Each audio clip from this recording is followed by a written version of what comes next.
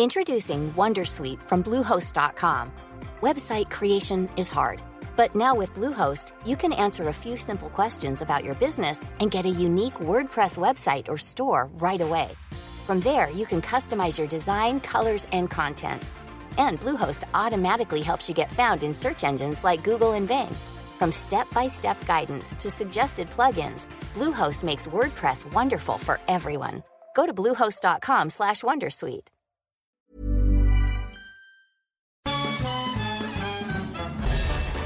Farándula 021 es un podcast de cultura pop, donde analizaremos sin piedad series, películas, programas, música, moda, tendencias, libros, redes sociales y hasta figurosas e inventadas. Cada jueves un nuevo episodio, con Horacio Villalobos, Pilar Bolívar, Mauricio Valle, Maniwis, La Supermana, Alejandro Broff, Jeremy Cruz y Mario Lafontaine. Farándula 021, un podcast con periodistas, psiquiatras y vestidas.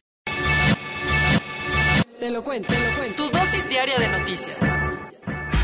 Buenos días a todos y todas. De parte de Te lo cuento les deseamos un lindo inicio de semana. Soy Laura Gudiño con su dosis diaria de noticias para que sepan qué pasa en el mundo. Comenzamos. Perro que ladra sí muerde. La amenaza de Joe Biden contra los terroristas no tardó en hacerse realidad, pues Estados Unidos realizó varios bombardeos contra ISIS en Afganistán. Uy, así como lo oyeron. Una respuesta contundente. El atentado terrorista cometido por ISIS-K el jueves en las inmediaciones del Aeropuerto Internacional de Kabul, en el que murieron 189 personas, no iba a quedar sin consecuencias. Las palabras del presidente estadounidense de que cazaría y haría pagar a los responsables se hicieron realidad el sábado cuando Washington realizó un ataque con drones contra una base de operaciones del Estado Islámico de Khorasan, en el que murieron 2 presuntos terroristas. Acción-reacción. Después de la operación militar estadounidense, el presidente Joe Biden informó que tenía información confiable de un inminente y altamente probable nuevo ataque terrorista en el aeropuerto de Kabul. ¿Y sí? Pues al parecer los terroristas ya tenían entre manos volver a atacar a la gente que busca salir de Afganistán, porque el Pentágono confirmó ayer que destruyó un coche bomba del ISIS-K cargado de explosivos que iba con rumbo al aeropuerto. Sin embargo, agencias como CNN informaron que este ataque aéreo estadounidense también destruyó una casa en Kabul, en la que murieron 6 civiles, entre ellos un niño. ¿Y cómo van las evacuaciones? La situación sigue de lo más tensa y parece prácticamente imposible lograr sacar de Afganistán a todas las personas elegibles antes del 31 de agosto, la fecha estipulada por los talibanes y aceptada por Washington. Por eso, 98 países, incluyendo Estados Unidos, se comprometieron a seguir recibiendo refugiados afganos después de la fecha acordada, además de que los líderes talibanes también dieron su palabra para seguir permitiendo la salida segura de miles de ciudadanos afganos después de mañana, sin importar si colaboraron con el gobierno de Estados Unidos o no. Llegó el día. Después de casi año y medio encerraditos, miles de niñas y niños regresarán el día de hoy al salón de clases. Seguro están muy felices. No es como que el bicho ya no ande por ahí, pero las autoridades educativas insisten en que ya no hay manera de seguir prolongando el regreso presencial a clases. Por eso, los estudiantes de 21 estados de la República volverán hoy a sus escuelas para inaugurar el ciclo escolar 2021-2022. Entre los estados que aceptaron el mandato de la SEP está la Ciudad de México, donde el 99% de las escuelas de educación básica están listas para abrir sus puertas. Obvio, todas las escuelas que reinicien actividades tendrán que seguir al pie de la letra las recomendaciones de salud que ha dado la SEP. ¿Y quiénes no se sumarán al regreso a clases? Estados como Baja California y Michoacán seguirán completamente en línea, mientras que Hidalgo, Tamaulipas, San Luis Potosí, Nayarit y Puebla lo harán bajo un esquema escalonado o híbrido. Eso sí, el regreso a clases presenciales es voluntario y quienes no quieran llevar a sus hijos a la escuela podrán reincorporarse más tarde, tras una evaluación diagnóstica para ver si hubo algún rezago educativo. Se nos juntan las catástrofes.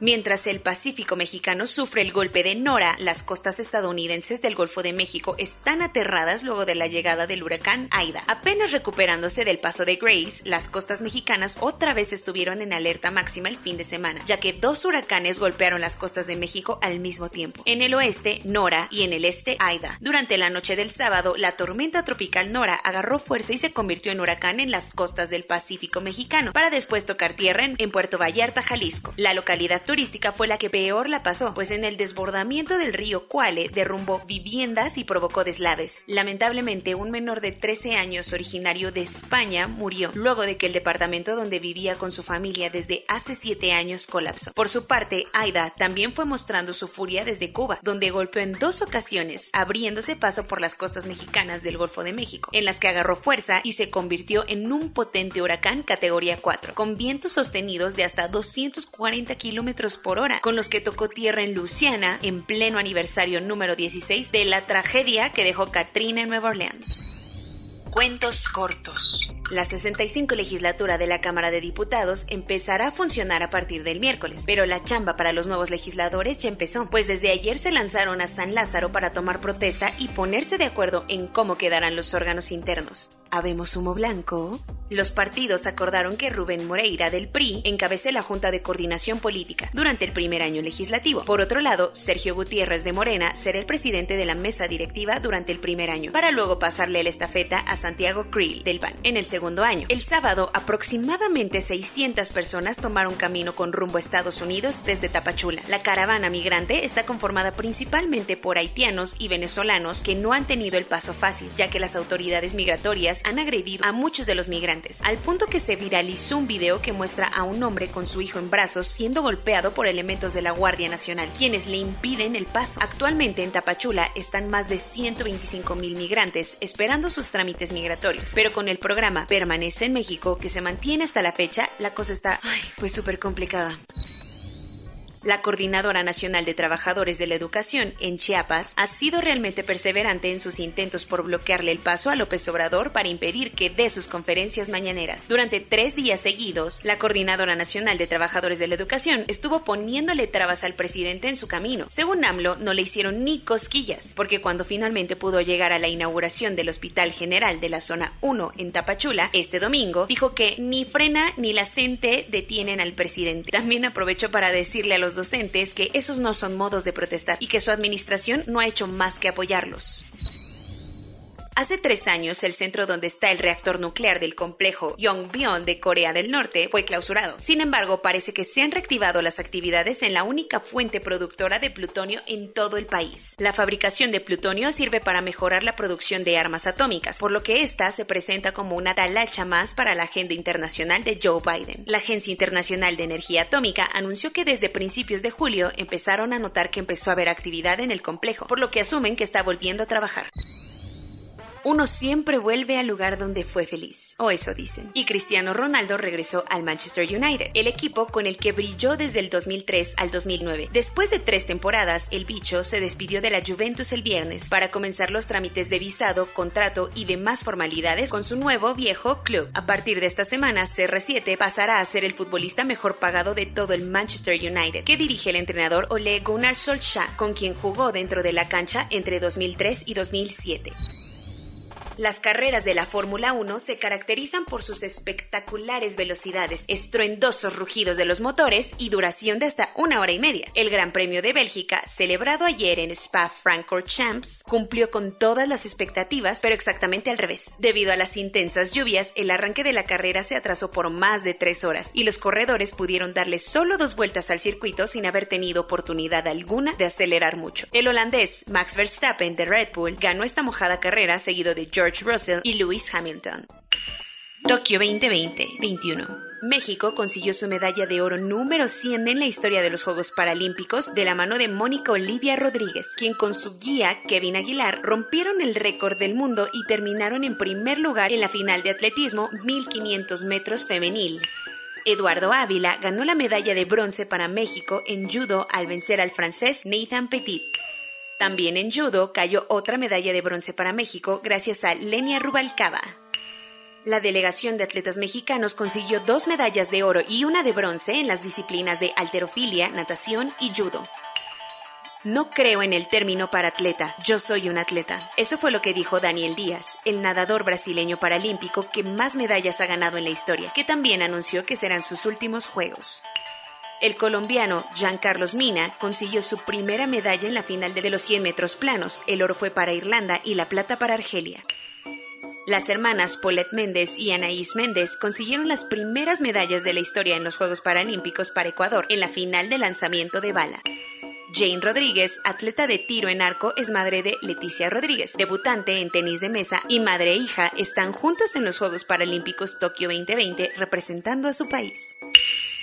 Y el medallero va así: China con 104 medallas, Gran Bretaña con 62, el Comité Paralímpico Ruso con 53, Ucrania con 44, Estados Unidos con 40, Colombia con 12 y México con 8. Corona News. En México, el número total de vacunas puestas es de 84.379.551. El número de personas vacunadas con esquema completo es de 33.489.676. Esto representa el 37.42% de la población mayor a los 18 años. México es el país que, junto con Grecia, más capacidad aérea internacional ha recuperado gracias a que sus fronteras siempre se mantuvieron abiertas y la relación con el mercado estadounidense también. Pese a que el regreso a clases es voluntario, algunas escuelas han informado a los padres de familia que no estarán dando clases ni asesorías a distancia. Hasta este sábado, los estados con mayor número de casos activos son Colima, Tabasco y Ciudad de México. Reino Unido reportó más de 30.000 casos nuevos por día y, sin embargo, festivales de música y partidos de fútbol hasta se dieron el lujo de tener afluencia máxima. Caleb Wallace, un líder del movimiento anticubrebocas de Texas, está internado en el hospital desde hace 3 semanas por COVID. El aumento en casos COVID-19 en Malasia solo le está dando en la torre a la ya grave escasez de chips de computadoras en el mundo. Japón está investigando las muertes de 2 hombres en sus 30s que fueron vacunados con la dosis de Moderna que se suspendieron por sospecha de contaminación. Agencias de inteligencia norteamericanas no han podido determinar si el origen del COVID-19 viene de los animales o por algún accidente en el Instituto de Virología de Wuhan. Soy Laura Godiño y esa fue tu dosis diaria de noticias. Hasta mañana, cuídense.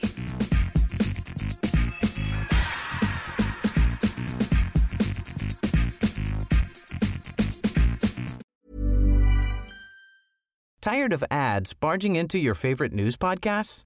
Good news. Ad-free listening is available on Amazon Music for all the music plus top podcasts included with your Prime membership.